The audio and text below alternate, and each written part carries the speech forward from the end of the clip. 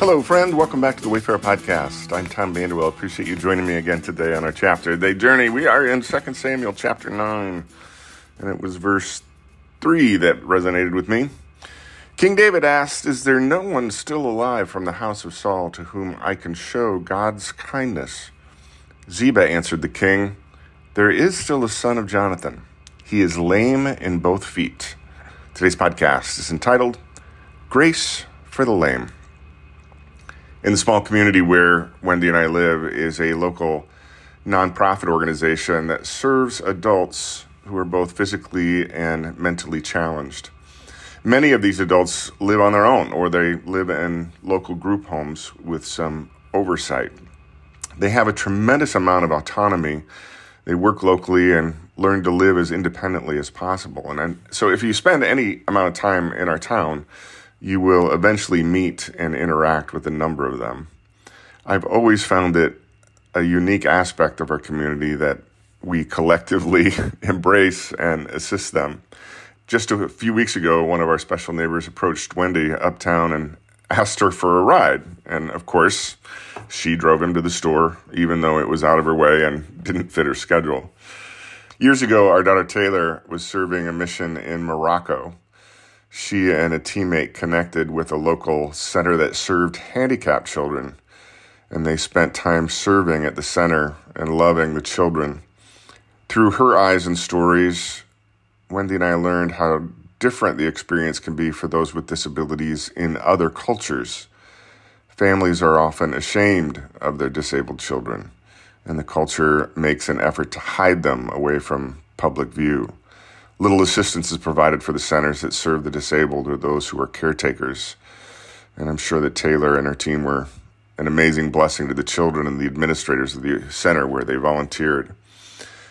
I thought about these contrasting experiences when reading about David's kindness to Jonathan's lame son, Mephibosheth. I'm quite certain that a lame man in David's day was far more likely to experience the shaming derision of the community like Taylor experienced in Morocco, rather than the community embrace that our town attempts to give to the adults from the local center. Mephibosheth's personal shame and self-condemnation are apparent from the moment he opens his mouth. He says, quote, "What is your servant that you should notice a dead dog like me?" End quote. David's grace to the lame son of his late friend reminded me this morning of the grace that Jesus has offered me. I am spiritually lame in so many ways. I am undeserving of the King's favor, and yet I am invited daily to his table to enjoy provision and relationship, healing and encouragement, strength, most of all, forgiveness and grace. So today I'm thinking about the grace David showed Mephibosheth, the grace Jesus has shown me. And as I start this work week, I think about how can I pay it forward in a tangible way with those who are in my spheres of influence. I hope you have a great day today, my friend. We'll be back here tomorrow. Hello, friend. Welcome back to the Wayfarer Podcast. I'm Tom Vanderwell. Appreciate you joining me again today on our chapter day journey. We are in Zephaniah, chapter 1, and it was verse 15 that resonated. It says, "That day will be a day of wrath, a day of distress and anguish, a day of ruin and devastation, a day of darkness and gloom, a day of clouds and thick darkness." Today's podcast is entitled Doom and Gloom, from Zeph to CBS. Wendy and I start most mornings with coffee, breakfast, and the newspaper. Well, the online newspaper.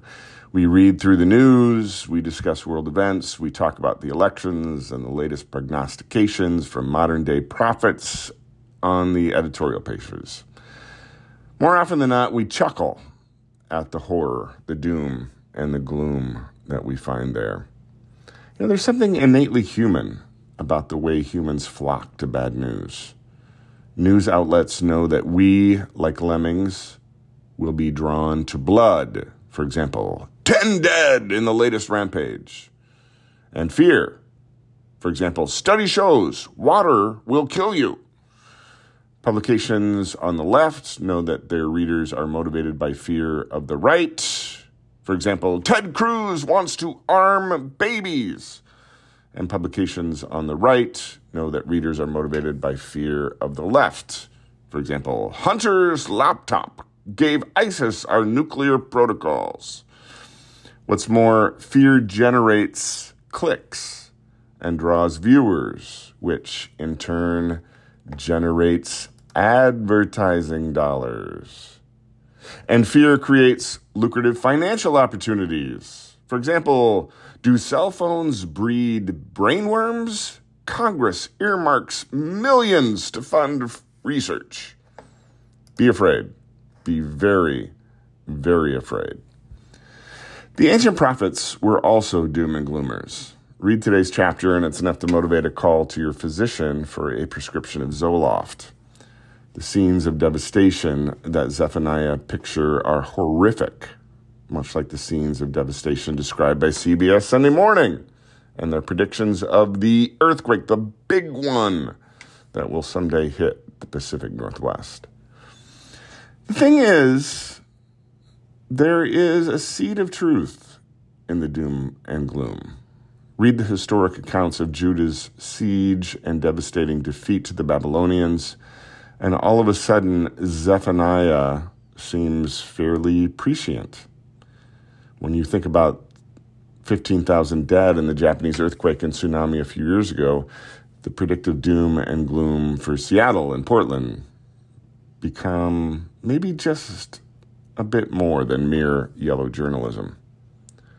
The truth is that history is full of tragedy, destruction, war, famine, suffering, and death. It has always been part of the human experience, and this side of eternity, it always will be. The question is not whether bad things will happen, but how I will respond when they do. Now, I can obsess in fear about what might happen in the future, or I can be wise in how I walk life's journey on this day. I can choose to focus on anxiety-producing what-ifs regarding tomorrow, or I can choose to focus on being a person of love and joy and peace and patience and kindness today. So in the quiet this morning, on this day, I'm focused on Jesus' words from Matthew chapter 6, verse 34.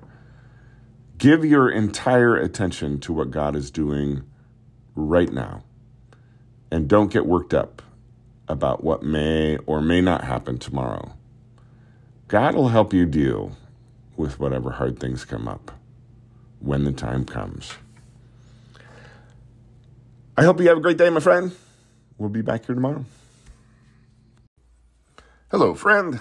Welcome back to the Wayfarer Podcast. I'm Tom Vanderwell. Appreciate you joining me again today on our chapter day journey. We're in Zephaniah chapter 2. It was verse 3 that jumped off the page at me this morning. It says simply, seek righteousness, seek humility. And that is the podcast's title this morning. Seek righteousness, seek humility. I have been making my plodding, repetitive trek through God's message for over 40 years now. And one of the fascinating things I've experienced is the way in which it always seems to meet me right where I am on life's road. The message doesn't change, but I change. My waypoint and the journey changes. Each time I return to a book or a chapter or a verse, I get something new out of it each time. Like most Americans, I am finding myself continually caught off guard by our current political landscape. Man, never experienced anything like it, and find myself scratching my head daily at the headlines. Perhaps that's why Zephaniah's admonishment jumped off the page this morning. I acutely feel the desire to find more individuals on every gradient of the political spectrum who honestly and sincerely are seeking to do the right thing, while at the same time seeking humility in their quest. It's easy to find arrogance. It's easy to find insults hurled at others. It's easy to find trash talking and people screaming at each other at the same time by the way, from opposite sides of any issue. We have these things in abundance. Today, in the quiet this morning, what I find myself seeking are people willing to have respectful dialogue, willing to humbly listen to other opinions, willing to agree to disagree, and willing to hammer out compromises. Of course, I can't control political parties or candidates or news channels. I can only control my own thoughts, words, actions, relationships. And so I'll continue to seek to do the right thing. And I will persevere in trying to choose humility each and every day. I hope you're well, wherever this finds you, my friend. Have a good one. We'll finish up Zephaniah tomorrow.